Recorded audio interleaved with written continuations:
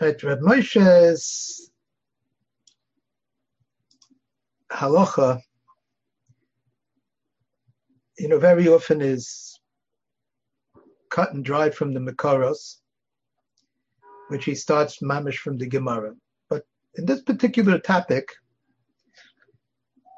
he bases himself on the Ma'arik, and we take it from there. What is the topic? B'dvar Malbushim-the b'medina zu, im yesh chashash isu malbushei nochrim, v'haboyim lekan mipoilin im rashoyim leloivshon.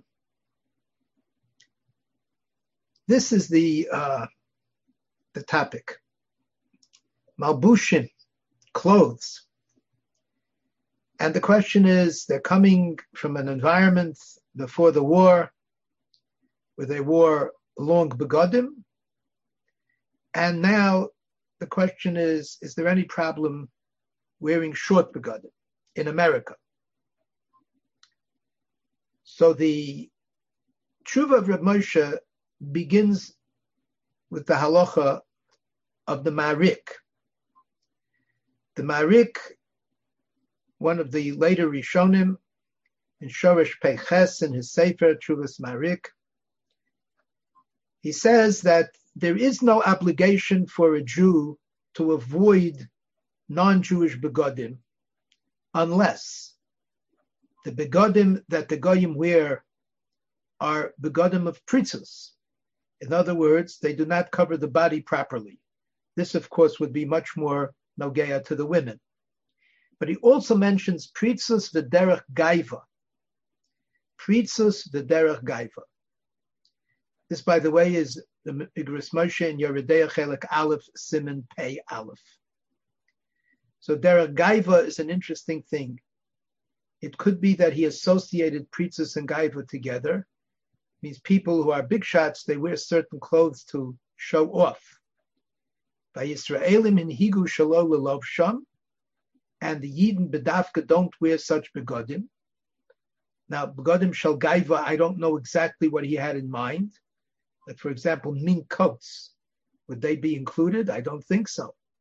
But that could be derech gaiva. So I don't know what the begodim were in the time of the Maharik that he's identifying as derech gaiva. But the Rav Moshe does not involve himself in defining that particular term. The Kitzur, the Maharik says that unless it's pritzas v'derech gaiva, then there's no isur if the Jew wears the beged just because the guy wears it also. Apparently, there was no halacha that a Jew has to look unique in his begodim. That when you look at someone and you see those begodim, you say, there goes a Jew. This is the point that the Ma'arik is making very clearly. And he adds, there's another kind of beged that is forbidden to the Jew. V'cheinim hu below shum ta'am v'tzorech, elo l'choik hebel ushtus, also l'halavisha bazeh, mare shu rak li'damus alehem. Dim lo kein, loma yasek edvorim hatmuim ha'ela. So this is very, very fascinating. The Marik said pritzus and derech gaiva is only one type of beged to avoid. But there's another beged which is a particular shape and form and color and insignia, whatever, and that does not have any malbush purpose. It doesn't make you warm, it doesn't cover you better, it's not a nicer material. The only reason the beged is that way is because they have a custom. It's interesting, custom and costume. They have a custom, and there is no rhyme or reason for the custom. Now, that doesn't mean maybe that they may have some reasons, but it's not a reasonable thing. It's a chayk hevelushtus. Because when we wear that, we are participating in their chukas hagoyim. So the argument, as Rav Moshe points out, is that obviously if we wear something that's unreasonable just to look like the goy, then obviously that's an isur lo selchu chukas hagoy, because there is no other reason that we wear such begodim. And he says, Pasakena Ramah b'simen kuf ayin ches. Acharama nokat b'tam isur inyan hasheni, keshelebishasan hu b'loy tam v'tzorech. Right? And he says is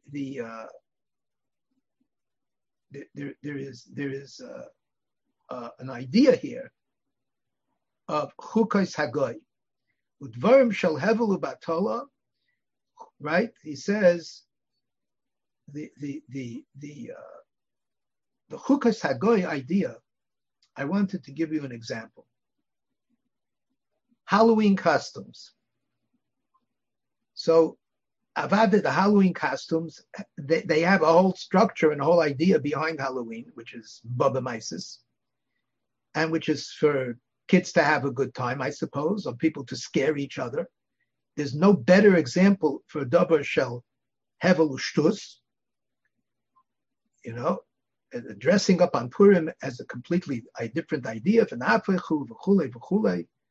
but the idea that a Jew should dress up on Halloween, this is mamish loselchu b'chukas hagoy of the second group that the Marik forbids because of loselchu b'chukas hagoy. That it's something that doesn't have a tam, it's a choik hevel ushtus, and when we wear it, we are acting like the goyim. We are dressing like the goyim. So besides the going for trick and treat and all of these other things, which are also chukas hagoyim in the activity of it, but the Malbush itself is an isur of loisechu b'chukas hagoy. Now, the Marik has a kula even in those things which are, interestingly enough, even in those things which are dvarim shal hevel ushtus she'ein bahem tam. If you have a good time to do that, for example, I don't know if the Rav Moshe would paskin this lahalocha exactly. But what happens if there is a company that you're part of and the boss is a rather difficult person and the boss wants you to participate in a Halloween party or in a masquerade? Let's take a masquerade, for example. He wants you to participate in a masquerade. We're going to have a ball and we're going to have an event and everybody has to come in a costume. So that might be considered hevel ushtus if you decided to do that on your own. But it could be if the boss asks for it and it's a question of your parnasa, you're not doing it for hevel ushtus. You're doing it because you want to preserve your job. So it could be that that's different.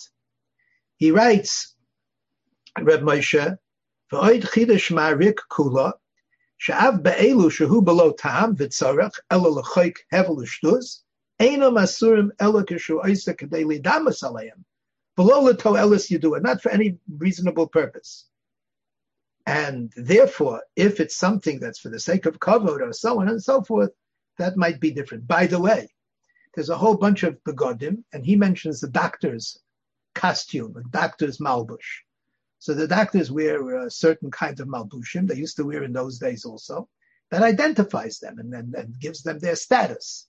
So it's a malbush shel kavod, which is unique to doctors. So if you're a doctor and you're Jewish, the fact that you're wearing that malbush is not going to make you over on chukas hagoyim.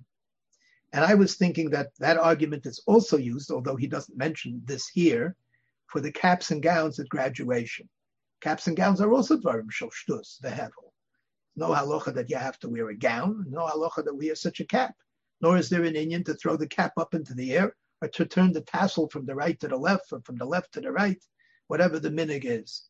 That's chukas hagoyim. But the etzem wearing of the cap and gown, I believe, would be included in the heter of the Marik simply because that's what graduates do.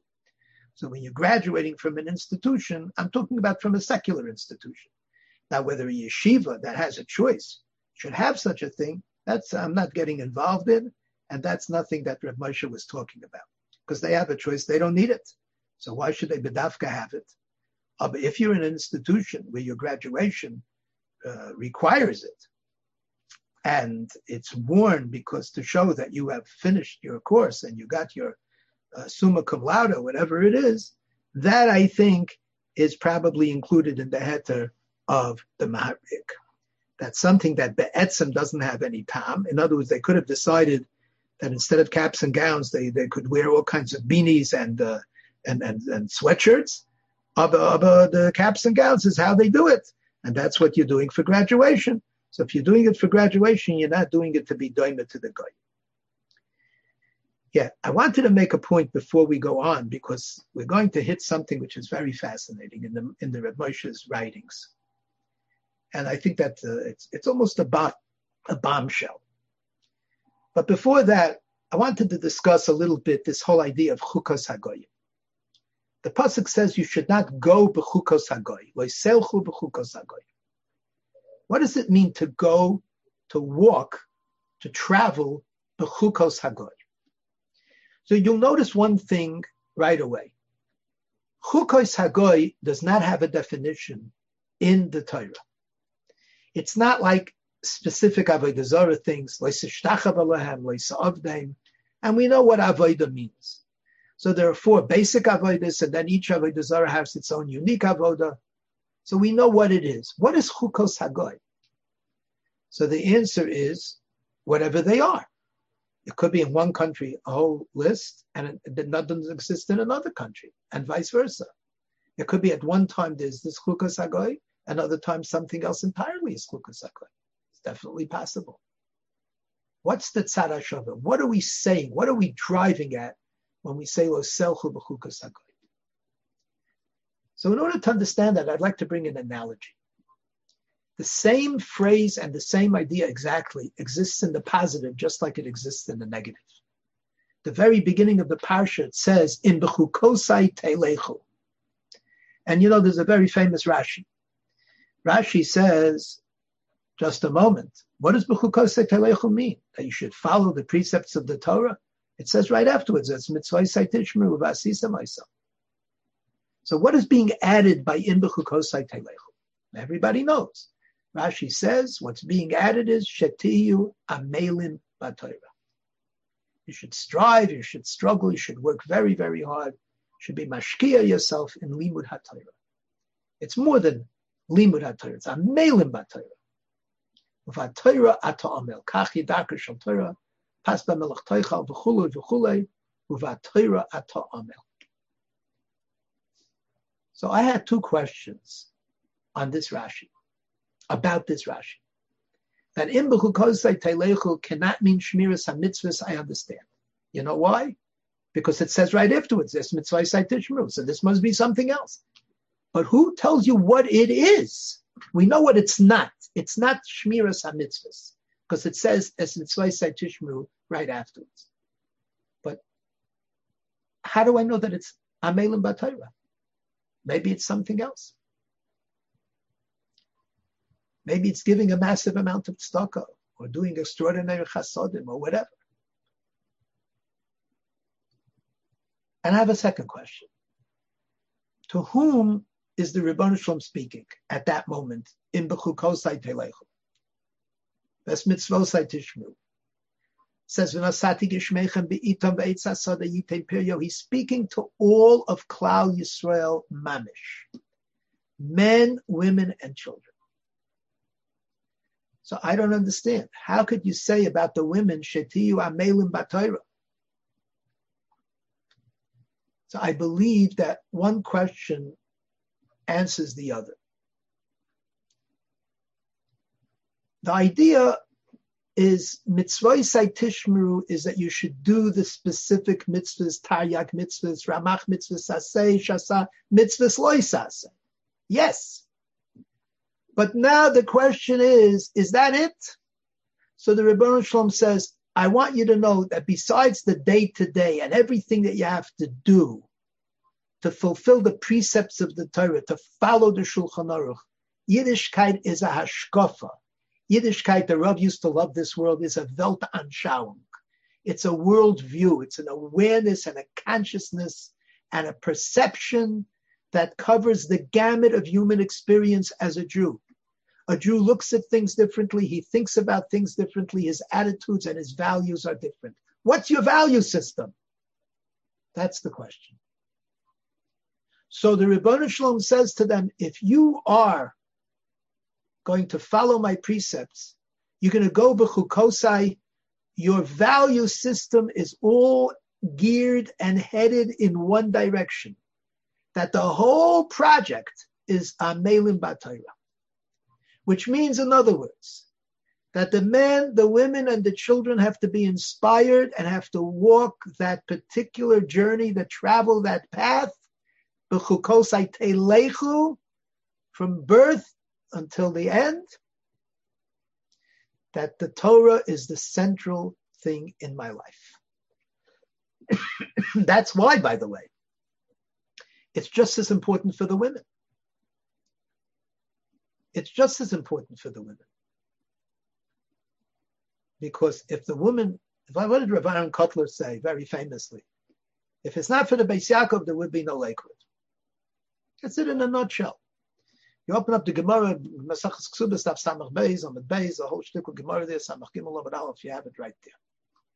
And when we speak about women waiting for their children, we don't just mean that they're waiting at the bus stop every single day. We mean that they're waiting for their husbands to come home after 12 years of learning. The point is that what b'chukosai teilechu, that's not in es mitzvosai tishmeru, it's not the technique and the technicalities. It's the worldview. And the worldview, the main theme, the main point of the worldview is Amelim B'Torah. Now I want to take that idea as an analogy because the language is exactly the same. B'chukosai teilechu, right?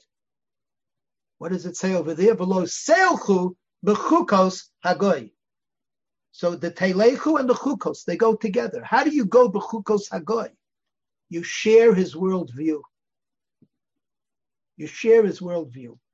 Ultimately, the reason that chukos hagoyim does not have a particular detail that's fixed and standardized in all societies and at all times, it can't. Because society changes. But the guy doesn't think the way I do. Like Rav Moshe once said, the same Rav Moshe, Zechayna Livracha. So he said probably more than once, but he once said that I have no Goyisha thoughts in me because I've never looked at a Goyisha book. He's never read a Goyisha newspaper. It's incredible. He doesn't have any Goyisha ideas in it. Whatever he thinks and he knows, not just the chaimer, not just the knowledge of Shas by heart, but his worldview, his understanding of things that comes, where does it come from? It comes from his mother's milk and it comes from the Torah because he doesn't have anything else. Not too many people can say that today. I remember Rav Mordechai Pagramansky, Zechayna Livracha, who didn't live long enough to be considered the Gadol Ador of many generations. Interestingly, he survived the Kovna ghetto, he survived Hitler, he ended up in France, but he didn't live long. And so we don't have from him. But someone told me that he was once asked, because he was this incredible Talmid Chacham, massive tzaddik, nizer b'kala v'chamura to a fault. I mean, he knew Kol HaTorah Kula, he was an unbelievable genius, but he was also a tremendous tzaddik.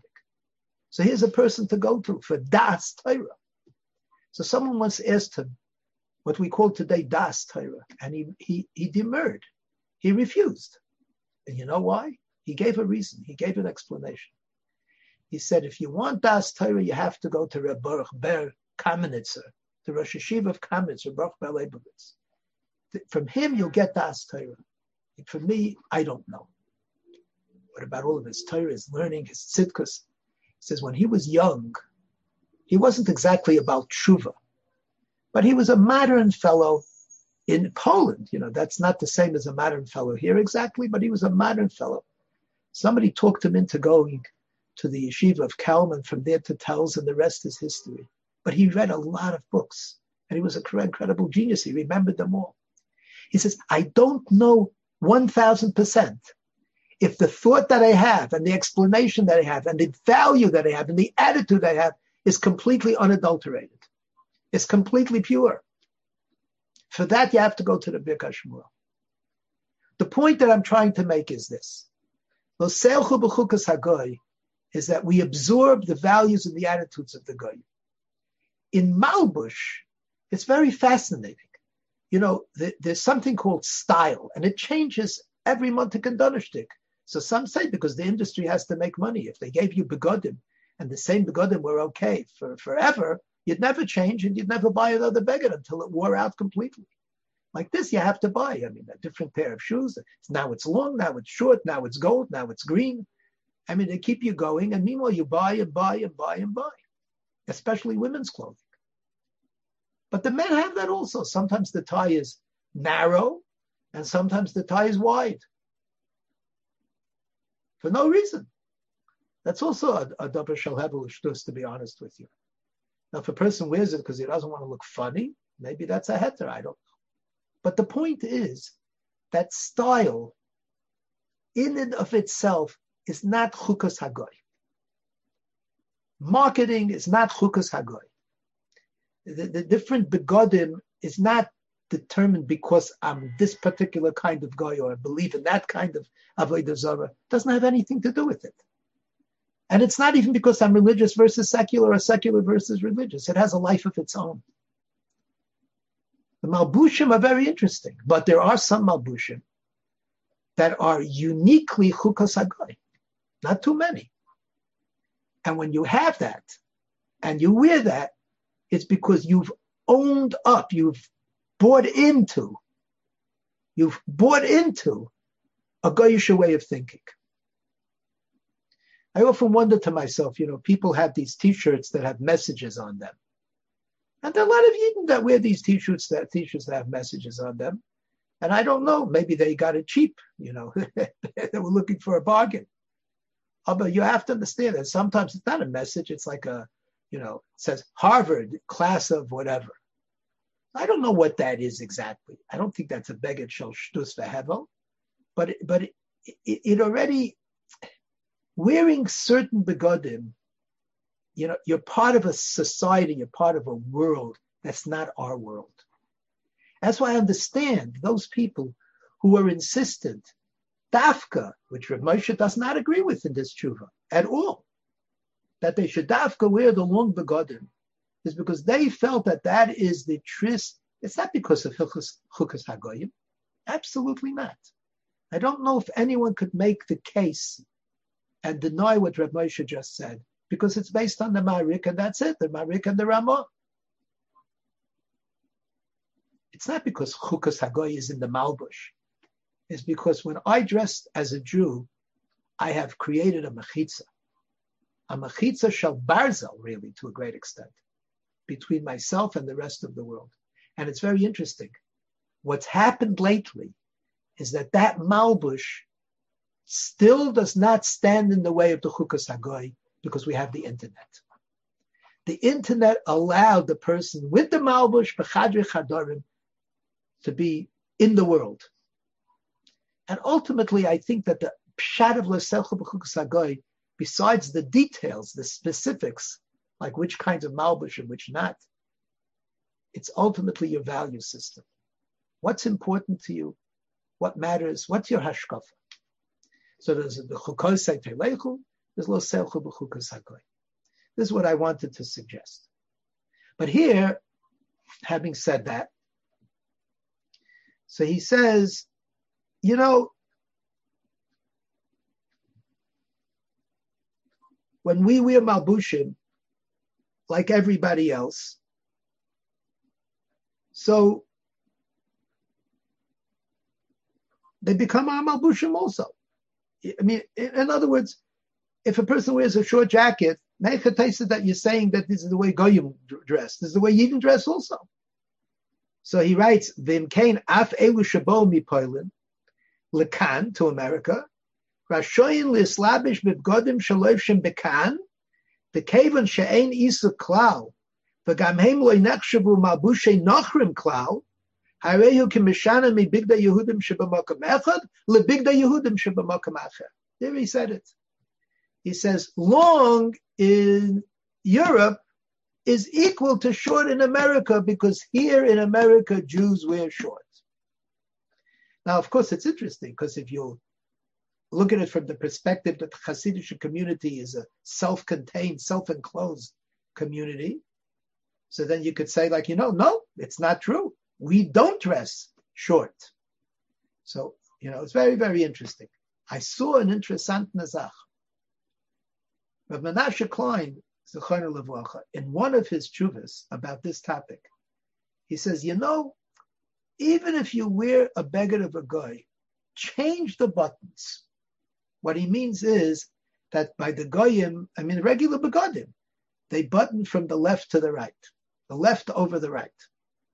He says, you should change the buttons and button from the right over the left, the way we do, the way Jews do it, the way the Hasidim do it. It's very, very interesting. He says that Rav Moshe doesn't suggest it. Rav Menashe Klein is suggesting it. Then he writes, "Va'af shebig dei hamokim shebo misham hayu la'eze zihirus yisera k'mo mekom shelo lovshe ela big dei meshi mitzad chashash shatnez." He says there are certain places that they didn't wear woolen garments at all. They were made out of other materials because they were very much afraid that the garments of wool will be interwoven with linen. And because of that, they avoided linen. They avoided the wool altogether. He says that might be one reason. O shalovshu begodim aruchim shehu litznius yisera. The Hasidim used to wear long begodim.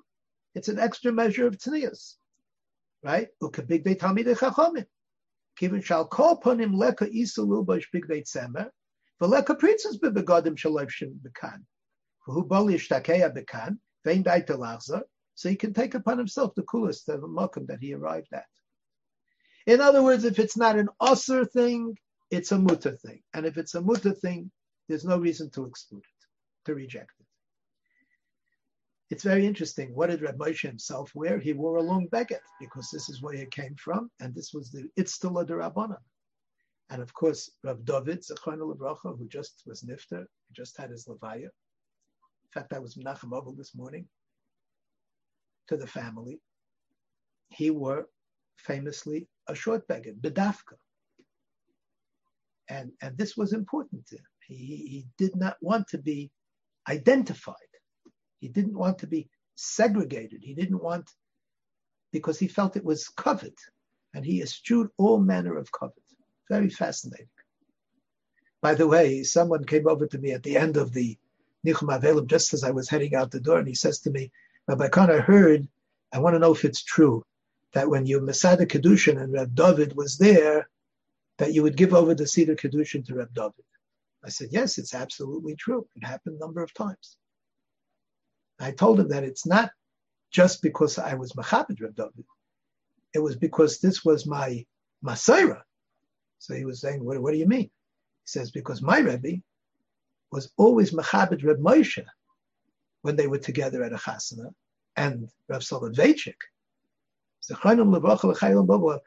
When he was the Masada Kedushin, he in fact always deferred to Reb Moshe.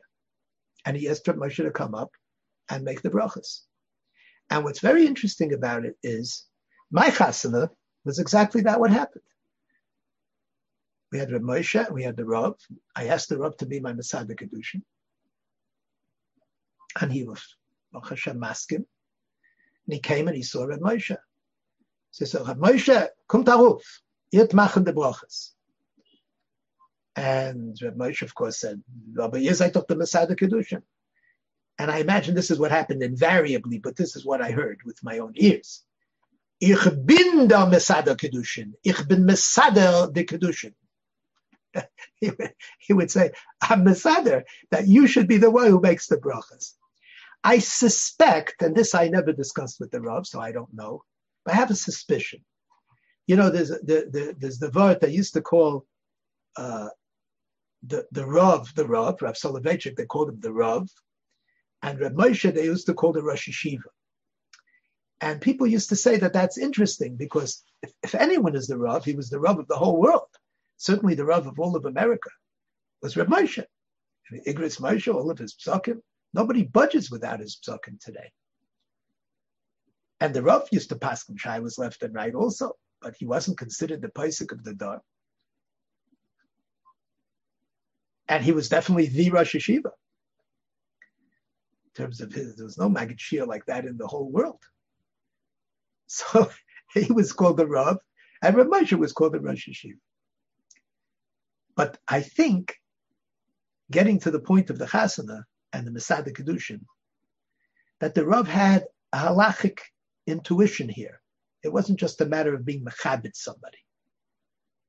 There's a halacha that kol she'eno yodeya b'tiv gittin v'kedushin lo yehelo esek imohem.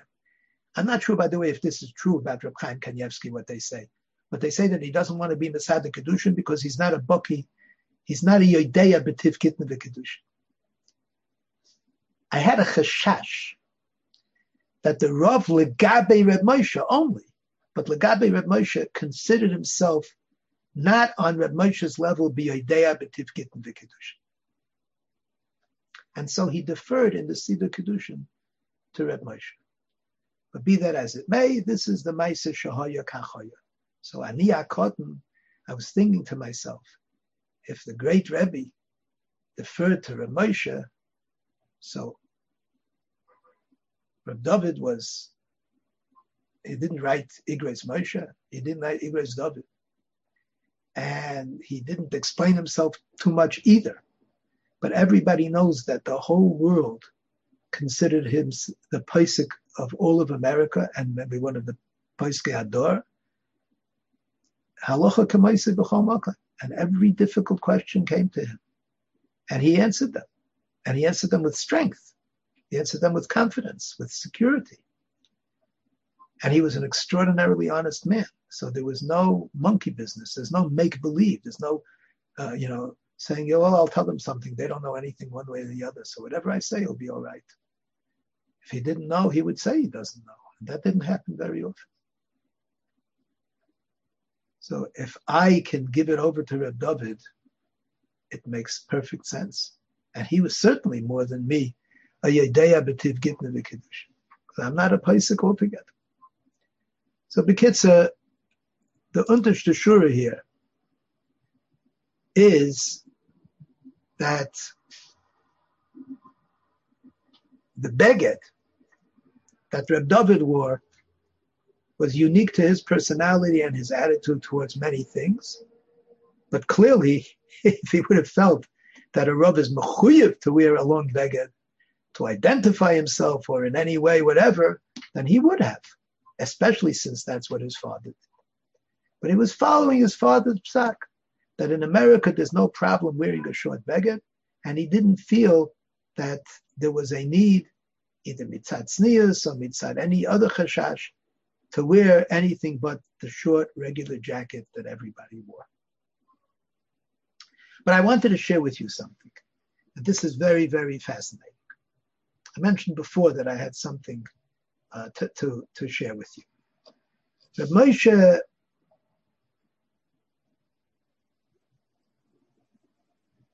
was asked a question in Orach Chaim Chelik Dalet Siman Samach Vav about a person changing a name from Allah's name to a Jewish name. He writes that even though Goyish names, Peter, John, Mike, even though Mike is from Michael and Alex is from Alexander, but they're, James and Paul, there are lots of Jews who are called Paul, Harry, Some of them are mamish Goyish names, some of them are Goyish from religions, some of them are stam non-Jewish names. So what about those names? So he says a very interesting thing. He writes in that particular tshuva that he thinks it's a davar meguna to give a child a non-Jewish name. It's interesting, Bisman Hazeh, from Olam, they don't have two names, a Goyish name, and what's called an English name, and a Jewish name. In our time, when we were children, almost everybody had that. One name you write on the birth certificate, another name you give at the bris. Or at your aliyah, if it's a girl. Yikari Shmo B'Yisrael. And very often they were very, very different names, not just a paraphrase of the Jewish name. So he writes, what about that? So he says an interesting thing. Mistama, he says, this is his analysis of the situation, of the historical situation. He says, Mistama, there was a tkufa when somebody tried to introduce a non-Jewish name, and there was a lot of reaction, a lot of negativity. But as they became more and more indigenous to that particular country, whether it was Germany or France or England or whatever, Poland, Russia, Sephardim, Arabic names, he says they started adopting these names, and it became something that you just didn't fight about anymore because it was fafal. But then they became Jewish names. So he says, for example, Vidal. The Baal Magid Mishnah, his name was Vidal. Doesn't have another name. And you have many names in Danshik Neses Hagdolah and Pirkei Avos. You have Actignus Yissocho, and in the Rishonim you have Clonimus and Colonimus. And you have many, many other such names. Dona Grazia. Every one of these names has a meaning. B'derech klal, not always, but b'derech klal has a name, has a meaning. And the meanings are sometimes because these Goyisha words in the Goyisha language that it comes from has a meaning. Now, it's very interesting. He argues about Vidal, and because somebody told him that Vidal means Chaim in French. And he says, but it's not a French word. Now, I don't know who's informing him and who's discussing this with him, because Vidal, of course, does mean life, and it is the equivalent of Chaim, and it's like vitality. And there are other words that are B'daimel that are also meaning life. But whatever it is, you can't say that the name is a Goyish name once you have generations of Jews using these names. And that's, of course, you have Rabbeinu Peter, who was one of the Balei, the Chachmei Ashkenaz, who are in the Balei HaTosfos that are mentioned, and so on and so forth. So he says, a very interesting thing, what was the particular case over here? So he writes that it's a kibbud av v'ein. If you stick to the name that the parent was called, if that in fact was their name, hagam, that it's a loaz name, it's a shem laz, and he should write it and he should use it below shinui. And this is what he writes. The baby's not born yet, and he was asking Rav Moshe about giving it a name. I get these kind of questions every month to Donnershtik. If it's a girl, Tikra Isa al Shem Imcha Aleh Hashalom. But then he adds an interesting thing. He says, your mother died young, and Shaloi Kederach Stam Mesim. He says, it's Kedai Likroi Mishemes Imcha Rak Shem Gittel. Her name is Gittel Drezel. Kishem Drezel by Safas Hadalis Lo Yodu Ali Eza Shemu Beloy Shum Muvan. He doesn't know where the name Drezel comes from. But in any case, you could call her Gittel only because when she died under these horrible circumstances as a young woman, it's not kedai to give the full name because you get the full mazel. And then he says you should be meisif oit shem mishemes hatzidkaniyos shebekroi that are in the psukim of the Torah. Shledati hayotayv imevshe b'shem Chana tetikra Gittel Chana. I don't know what kind of Ruach HaKodesh possessed him that he should have to pick on the name Chana, but he says, I think you should call her Chana. So call her Gittel Chana, Gittel from her name, Gittel Drezel, and you don't give the full name. But Gittel, the fact that it's not a Jewish name, it's not a name in Tanakh, it's not a reason not to give. Adarabba, he says. You should give it because that was the name of your mother. And then he goes into a lot of other names. It's very fascinating. Fagel and Tzipora and this and that. And then he speaks about names that are in Aramaic, like Rav Papa, Rav Zvid, Mar Zutra, Mar Keshisha, Mar Yenuka, and on and on. And most of the Goinim, Achoyra, Natronoi, and so on. And then he says that it could be Targum language is different because they were, in fact, using a language which Chazal itself considers on a different par than all languages. His Targum Onkelos is in Aramis, a Kaddish is in Aramis. L'chein ulai gam hashemis adifi. Maybe those shemis are better. Interesting. Then he writes a very, very important paragraph, which he never said definitively, but it's a suggestion. And I'd like to read it word for word.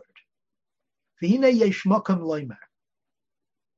D'zeh sheshibchu Chazal vayikra rabba begolus Mitzrayim shelo shinu es shmoisam hu l'koydem matan Torah shelo hoya heker godol mishvil kiyum hamitzvos lebnei Noach ubefrat shechele godol miyisrael avdu gam ken avodah zarah v'rubam lo imolu es bneihem ad samach lahagula kasher yitzvichim le'achol hapesach shemol oisan Yehoshua umashma shoya roiv godol except for Shevet Levi, because Shevet Levi were malis b'neihem k'diksiv uvrischayin tzayru by Shevet Levi in the bracha of Moshe Rabbeinu b'birchas Moshe in v'zayis habracha. V'av shepirish Rashi al elu shenoldu b'midbar hayozeh gam b'Mitzrayim, but nevertheless it was also in Mitzrayim k'mefurish b'medrashos. So the Levi was mal themselves, but Klal Yisrael was not mal themselves all those years that they were in Mitzrayim, and many of them worshipped Avodah Zarah, and it was a very, very sorry state. So it could be that because there wasn't that much of a difference in Shmiras HaMitzvahs between them, because the same Sheva Mitzvahs B'nai Noach, and between them and the rest of the Goyim, and they gave that up too. If they wouldn't have looked different, there wouldn't have been anyone to take out because they would have been totally Egyptian. Shalachein b'shul ha'emunah sheyigalu v'ratzu sheyu nekarim. Don't forget, it says Malamed Shah Yisrael mitzuyanim sham. They were unique. They were different. They lived in Eretz Goshen for that reason also. V'ratzu sheyu nekarim shem Yisrael hinhigu lahakbid shelo yishanu es shmam v'lo yishanu es l'shoinam. And they also spoke Lashon Kodesh. Mitam zeh shayach zeh lahagula. So therefore, in the Geula, there was Zeicha to the Geula. It means that there was someone to be goyel, to take out, because otherwise they would have assimilated completely. Now that we have a whole Torah, and we have Limud Torah, and we have all of these unique mitzvahs, we have all these unique mitzvahs, it's not necessary anymore. And that's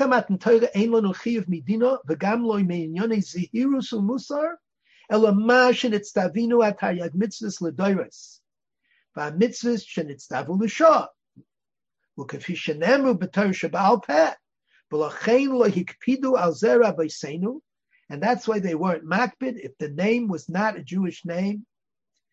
Because all of these milas that a person has that to remain unique, what I was speaking about before, and Yoni Musar and the Zehirus, to be Vatem Tiyulim Amlechas Konim B'Goy Kodesh, this is all Sinai. So before Sinai, they needed that Zuchus and they needed that identification. But after Sinai, the Torah is their identification. The Yiddishkeit is their identification. So it didn't matter. And that's what he says. And then he writes, and this is very, very classic for Rav Moshe. And it doesn't happen often. Rav Moshe doesn't give opinions, he gives psak. So he writes here, however, Va'af shemistaber came, even though what I just said, which is a bombshell, that this whole idea is unique to Koydem Matan Torah. After Matan Torah, the Jews are unique enough without it. He says this is mistaber, but mistafina lom as a beloy rayos gedolos. But because I don't have any proof to my thesis, I'm really afraid to say it. Now the Maisi is afraid to say it, but he wrote it anyhow because he says yesh mokum loymar. There is such a svara. What he's driving at is if you see that something as essential as a name, that they weren't so makbid. It must be a reason. It isn't just simply that they succumbed to the society around them. That seems to be a very, very unpleasant thought, that they just couldn't resist it. He says it must be that it's not so critical. So why? What happened to the zechus of Leishinu Eshma B'Leis L'Shainam? That's it. That's it. Because that was Kodem Matan Torah. So Rav Moshe says the same thing about language. Rav Moshe has another tshuva in Chelek Hey of Orach Chaim, Simin Yud, also about names. But he speaks about language, and he says that, it's very interesting. The Rambam wrote several of his major works in Arabic. And Rav Moshe gives a reason why he wrote the Mishnah Torah in Lashon Kodesh, because since it's halachas, he wanted it to be in the language of the Mishnah, which is Lashon Kodesh. And it's true, the Rambam's language is very similar to Mishnaic language. But the rest of it he wrote in Hebrew letters, but Arabic language. The Targum of Reb Sadia Gaon, which recently I've been using a lot, because I got an edition that just came out not so long ago. Somebody gave it to me b'matana, so I'm using it. It's Arabic in Hebrew letters, but it's Arabic. And the same thing is true about the Chavos HaLevavos and the Moreh Nevuchim in Arabic. It was translated. And the same thing is true, not just the Arabic language. He says a very interesting thing. We don't have recordings. I wish we did. What was going on in the yeshiva of the Balei HaTosfos, or in the yeshiva in Germany of the Gedolei, HaPoskim, and the Gedolei HaMinhagim. What language did they speak? So he says that in all the years, in all the tkufos, they spoke the vernacular. They spoke the language of the people. That's why there's so much Greek in the Torah, in Torah Shebaal Peh. Massive amount of Greek. And a smattering of Latin. Because the Romans, they spoke Greek, and the whole culture was a Greek culture. And in certain communities, they forgot altogether. The more Hellenized they were, the more they spoke Greek exclusively. So in Alexandria, Mitzrayim, they didn't know a word of Hebrew. But even the people who did know Hebrew, they knew the Hebrew from Tanakh. They stopped speaking Hebrew. The Rambam in the Pirush HaMishnah says, Rav Moshe writes that the words that are not from Tanakh, we lost most of them because we don't speak Lashon Kodesh. We don't speak Hebrew. That's what the Rambam said. So the idea that you're learning in English today is not a new idea, according to Rav Moshe. Because wherever they were, they spoke the language, and they mixed in Torah words, Hebrew words. So it's very, very fascinating. The word for the sun is the zun in Yiddish. And that's what we say when we speak Yiddish. What's the word for moon? The levana. Isn't that interesting? There's a lot of things like that. So the language in Hungary, they spoke Hungarian. Those who came to America still speak Hungarian. But when we speak in English, we're basically doing what happened in every society. It's a kind of assimilation, yes. But this is what happens. Yiddish is not German, but the backbone of Yiddish is German. And if you know Yiddish, especially if you know Yiddish well, you are, with a good vocabulary, you could passively, significantly understand a conversation which is spoken slowly, which is in pure German. And you could read a German newspaper. Because the brunt of it is German. Its structure is German. But there's so much Yiddishkeit in it. And it was written in Hebrew letters. Ladino is the same idea. Judeo-Arabic is the same idea. When Rashi says belaz and he tells you the French word, he's not talking to Bali Tshuva. And he's not talking to nincompoops and ignoramuses. He's telling you this is the word because this word you will understand. He's talking to everybody. Now, of course, we don't speak in Old French, and so therefore the Balas has to be translated. It doesn't help us much. But in his time, it was very helpful to very many people. So Rav Moshe, when he speaks about Shaloshinu Hashmam V'Eslishoinam, so it's very, very fascinating. This is the point that I'm trying to make. Shmam, you can have a totally Goyish name. Jason. Jason is not a Jewish name. It will never be a Jewish name, except for the fact that so many Jews use it, which is Rav Moshe's point. After a point, it becomes also a Jewish name, even though they were screaming against it probably at the beginning. This is what he writes.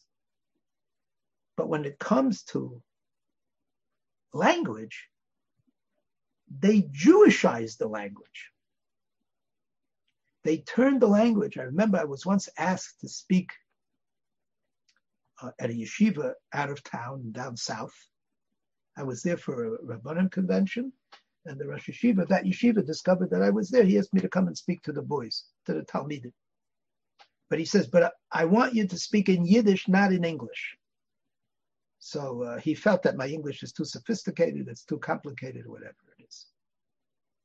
I said, your Olam knows Yiddish well enough, I should speak in Yiddish? That's very rare. I'm delighted to do it. We're talking about, 35 years ago. He says, no, I don't mean that you should speak in Yiddish.